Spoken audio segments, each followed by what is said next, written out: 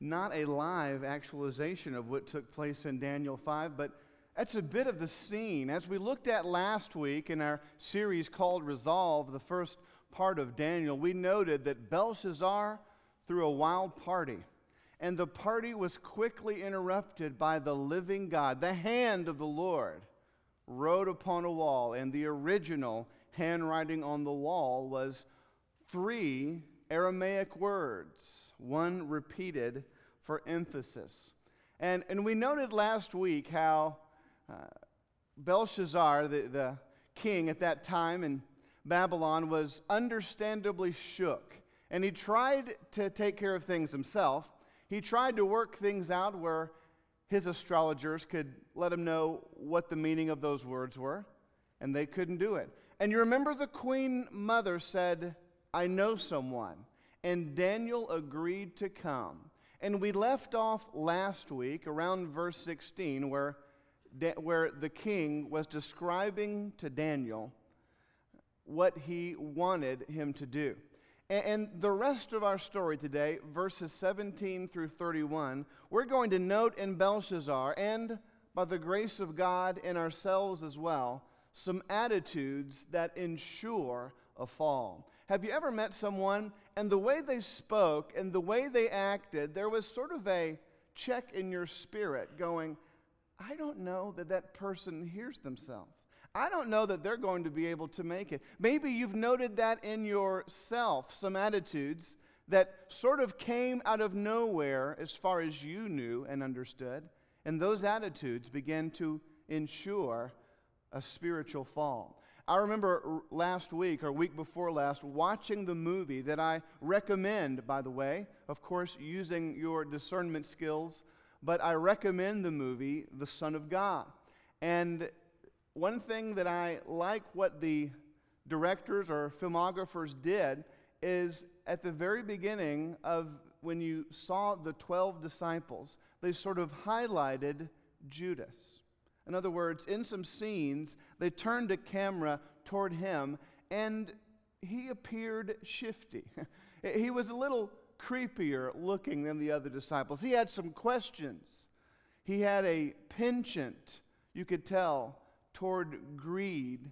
And it was that attitude that assured and led to his fall, becoming the betrayer of the Lord Jesus. So as we look at this story today, it's my hope that God will point out things in our life that we come face to face with and repent before the living God today about attitudes that ensure a fall.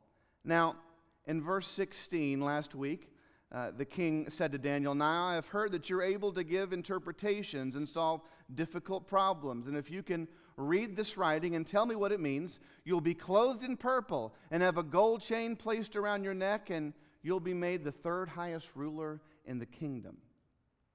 Verse 17, then Daniel answered the king, "You may keep your gifts for yourself and give your reward to someone else. Nevertheless, I will read the writing for the king and tell him what it means." Well, I like that attitude. We're not sure of one of the things we lack in when we read the Bible is understanding inflection and facial expression. Many of you, when you speak, you use a lot of tones that clarify what you mean. And some of you are not able to hide anything from your face. And so if we were to read a transcript of what you said, we couldn't tell if you were angry or frustrated or annoyed. But if we saw you, then we would know. And it's a little unclear, but there's a sense that Daniel is frustrated with Belshazzar.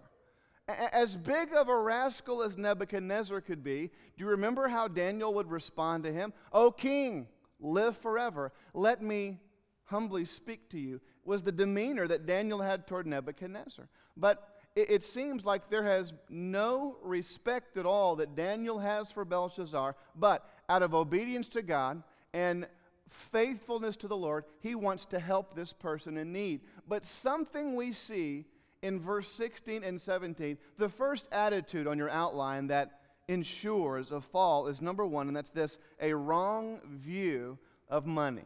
Now, money was nothing for the wealthy king. He had plenty of it, and he could snap his finger and get more. And he felt that it was his security. It could buy him out of any trouble he might be in. And something we note about money under number 1 is that money is a deceptive, false security.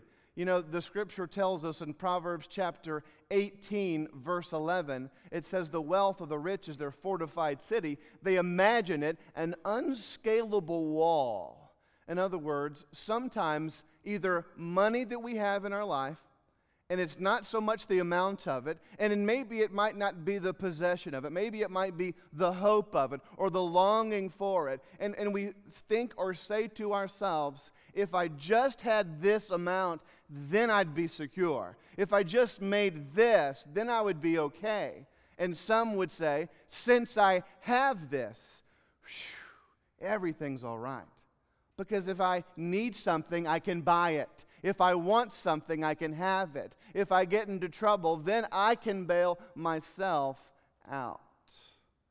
There is an underlying greed in many of us that we don't like to admit. Why? Because there's so many people more greedy than us. There's so many people that have so much more stuff and seem to be tied to it. And we may have a little, but and the Lord's not comparing our greed to the next person's. He's asking us, do you have your hope in anything other than me? I read a survey about what would you do for $10 million. Maybe not the best thing to be thinking about in church this morning, but I was fascinated by a few of the responses. And I believe it was 25% said they would abandon their family or their church for $10 million.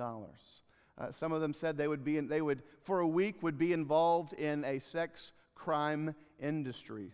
23% said it was just an awful look at what some people were willing to do for extreme wealth. Why? Because we think then we'd have hope because we have something to bail us out. But Solomon wisely admonished us in Proverbs 23, verse 5. He said, "Cast but a glance at riches, for surely they will sprout wings and fly off to the sky like an eagle."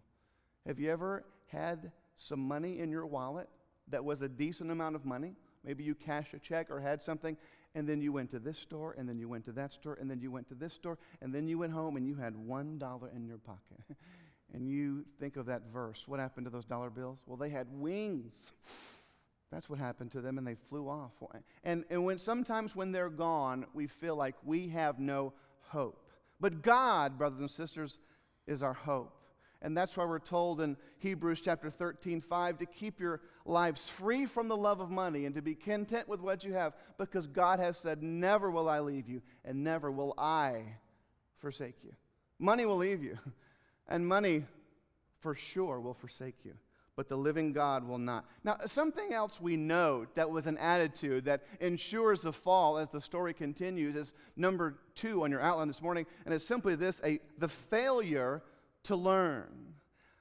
Belshazzar was not a learner. He had arrived, and there is an incredible, unteachable spirit in him. And one of the things that we must develop in our life for our entire life until we see the Lord Jesus is a willingness to learn. Now, specifically, there was 3 things that he needed to be willing to learn under number 2, and the first one is A, and it's simply this. He had a failure to learn from the mistakes of others. It's interesting, most feel that the party guest remained in the room. And a few hours may have gone by. Now, some may have scattered, but the sense was they were too in shock and too scared to leave before someone could explain to them what on earth just went down with the handwriting on the wall. And rather than just say, oh, well, this is what that means, Daniel launched into a sermon to the drunk crowd. And I find it interesting that the least likely group to listen to a sermon got one that night.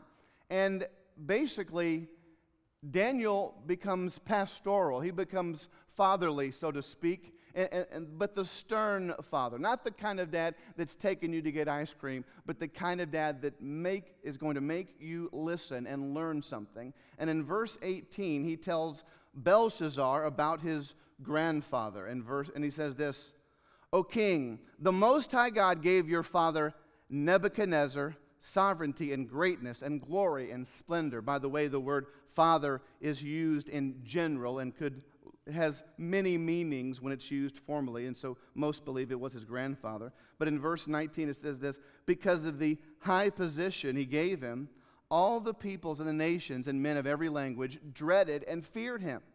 Those who he wanted to put to death, those the king wanted to put to death, he put to death. Those who he wanted to spare, he spared. Those he wanted to promote, he promoted. And those he wanted to humble, he humbled. But, in verse 20, when his heart became arrogant and hardened with pride, he was deposed from his royal throne and stripped of his glory. Now, he's talking about Nebuchadnezzar, and we looked at his story in chapter 4 about the humiliation that he experienced because of his pride.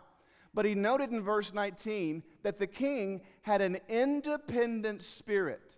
If he wanted to do this, he did it. And if he wanted to humble someone, he did it. If he wanted to kill someone, he killed him. He did whatever he wanted to do. And that's a mistake that Belshazzar should have learned from. And by the way, now some of you emotionally, the way you're wired, you are an independent person. And there can be a lot of good about a personality that is independent. Why? Because you can earn a living. You can take care of your house. You can do things on your own. But sometimes when you transfer that understandable personality into your spiritual life, you become spiritually independent. And you do what you want to do. You want to call the shots because it's about you. And the living Lord wants us to be completely dependent upon Him. That's why Jesus told us, and this is what I quoted this morning before I walked into this room. I quoted John 15:5, where Jesus said, apart from me, you can do nothing. Yet Nebuchadnezzar did whatever he wanted to do. Well, in verse 20, we find that when he became arrogant and hardened his heart with pride, he was deposed and stripped of his splendor. And Belshazzar had forgotten about the danger of pride. Imagine the arrogance of, in his stupor, going and getting the relics from the temple and blaspheming them like he did in the early part of Daniel chapter 5. He needed to learn from the example of the hard heart and proud heart of his grandfather. Well, something else we should note and learn is B. We should learn from the spiritual growth of others as well. I remember doing a funeral some time ago for someone, and they had 3 children, and they had 2 kids that had trouble with the law and trouble with addiction, and 1 child that was an angel. And I said, what was the difference that you saw? And they said the 3rd child watched the first 2, learned from them, and said, I want nothing to do with the choices that they've made. And sometimes we feel like we must repeat the choices that others before us have made. Well, they did it, I might as well. It seems to be my destiny. But a wise person will learn not just from the mistakes of others, but will learn also from the spiritual growth of others. In verse 21, though it's a harsh story, it's really a story of great victory. It recaps what we read in Daniel 4, where it says this, he was driven away from the people and given the mind of an animal. He lived with the wild donkeys and ate grass like cattle, and his body was drenched with the dew of heaven until he acknowledged that the Most High God is sovereign over the kingdoms of men and sets over them anyone he wishes. In other words, this was the high point of Nebuchadnezzar's life. The one thing that God had been impressing on Nebuchadnezzar his entire life was that God was in control and he was not. That God was the great one. That God was the sovereign. And finally, in great spiritual victory, he began to understand just who God was. Then he was restored to the throne, as you might recall. Well, Daniel is now chiding this young, arrogant king, saying, you should have learned from the great story handed down to you from Nebuchadnezzar about what God did in his life. You know, there's so many people that have gone before us that, yes, went through deep waters, yes, went through incredible challenges and valleys of their life, but they've come out walking with God so true and so deeply, and we need to be inspired and encouraged by them and learn from the success spiritually of others. Well, there's also something else he failed to learn, and that's C, we must learn from the mistakes of ourselves. Now, mistakes is not a word that really gives justice. It should be more worded evil or sins, but we understand the concept of really making a huge spiritual error and mistake. Look at what he's told in verse 22. He says, "But you, his son, O Belshazzar, have not humbled yourself, though you knew all this." Stop for a moment. We might be tempted to think, well, Belshazzar didn't know about his grandfather. He didn't really understand all this. It was some 20 or 30 years before that. But Daniel reminds him, you knew about this. You knew the story. You just didn't listen. The stories were passed down. Everybody knew about this story, yet it meant nothing to you.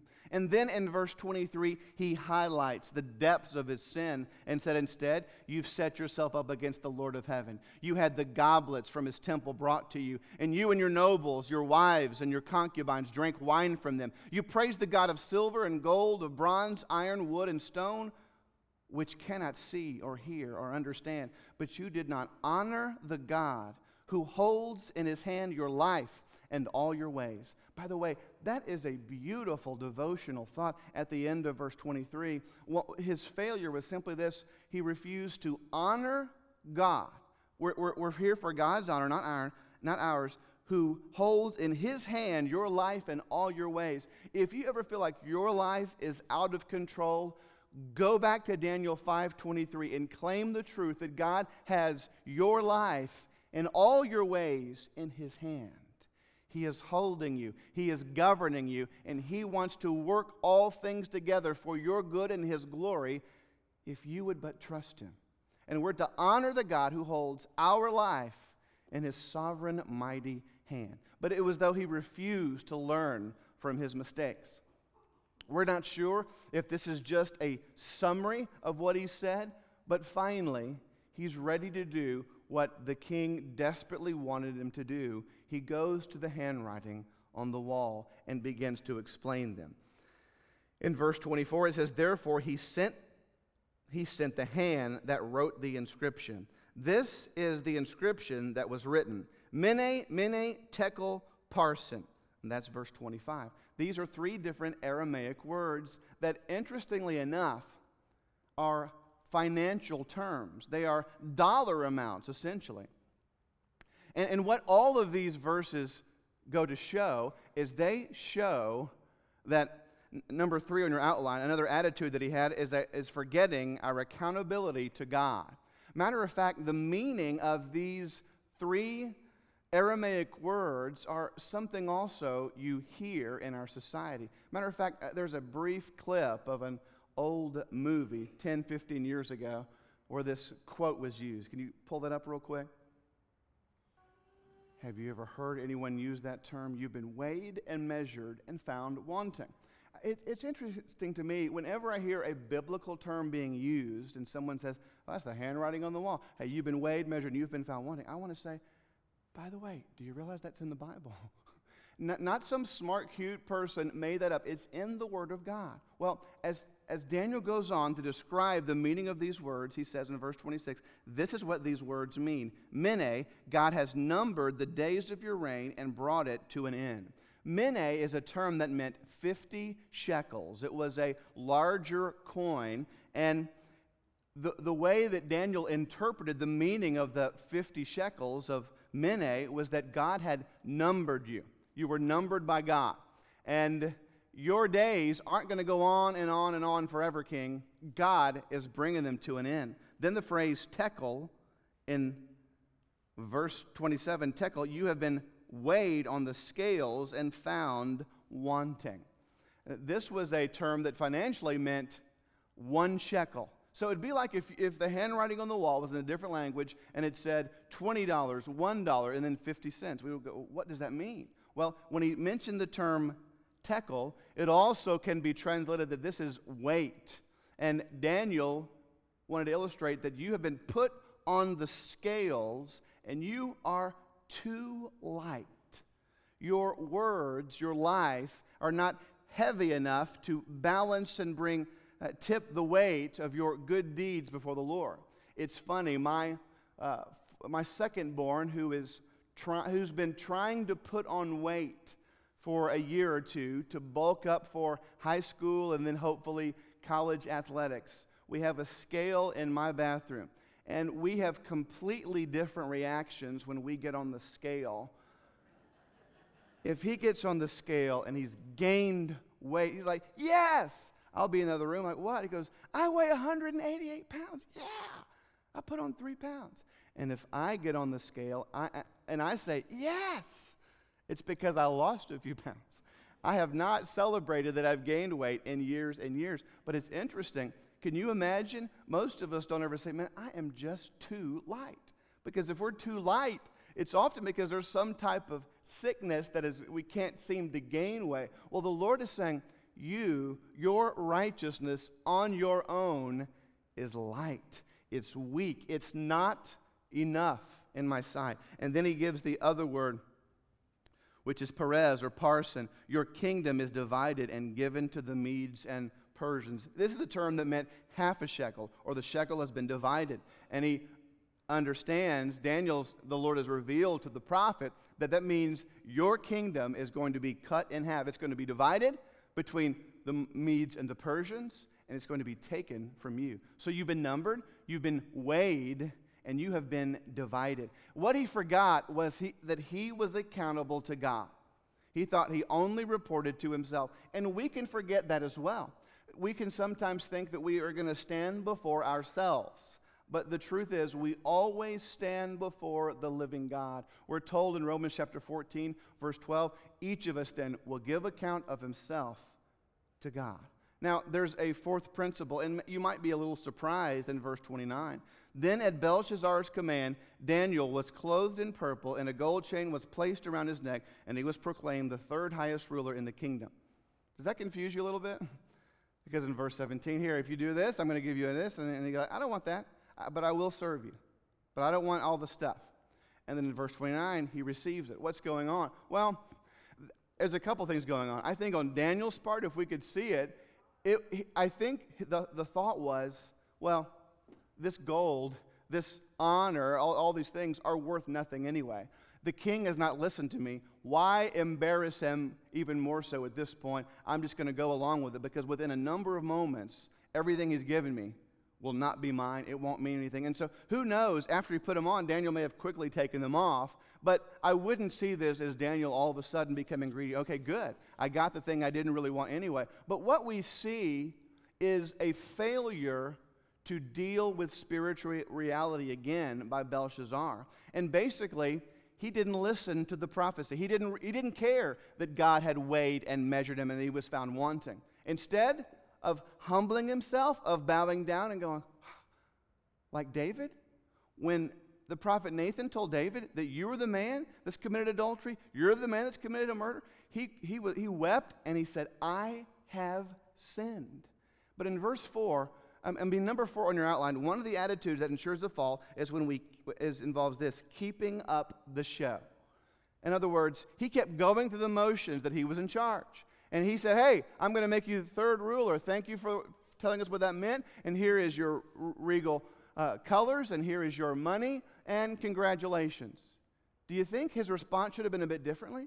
Instead of acting like God's word wasn't true, he went through the motions and carried it on spiritually and just said, hey, what you just said doesn't matter to me. I think that if he would have humbled himself and said, Father, God, the one true God, I have sinned against you, I think his situation would not have changed from consequences, but his relationship with God would have drastically changed. Sometimes we get to the point and we say, what's the use? I really blown it this time, and I'm going to have to pay.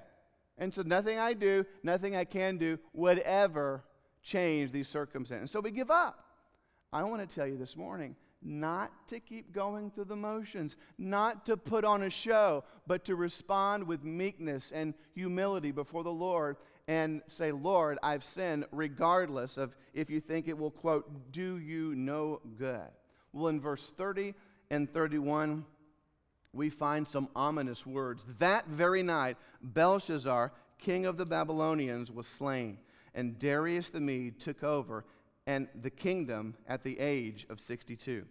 Now, basically, those of you who had more than one child know that many of them have very different personalities.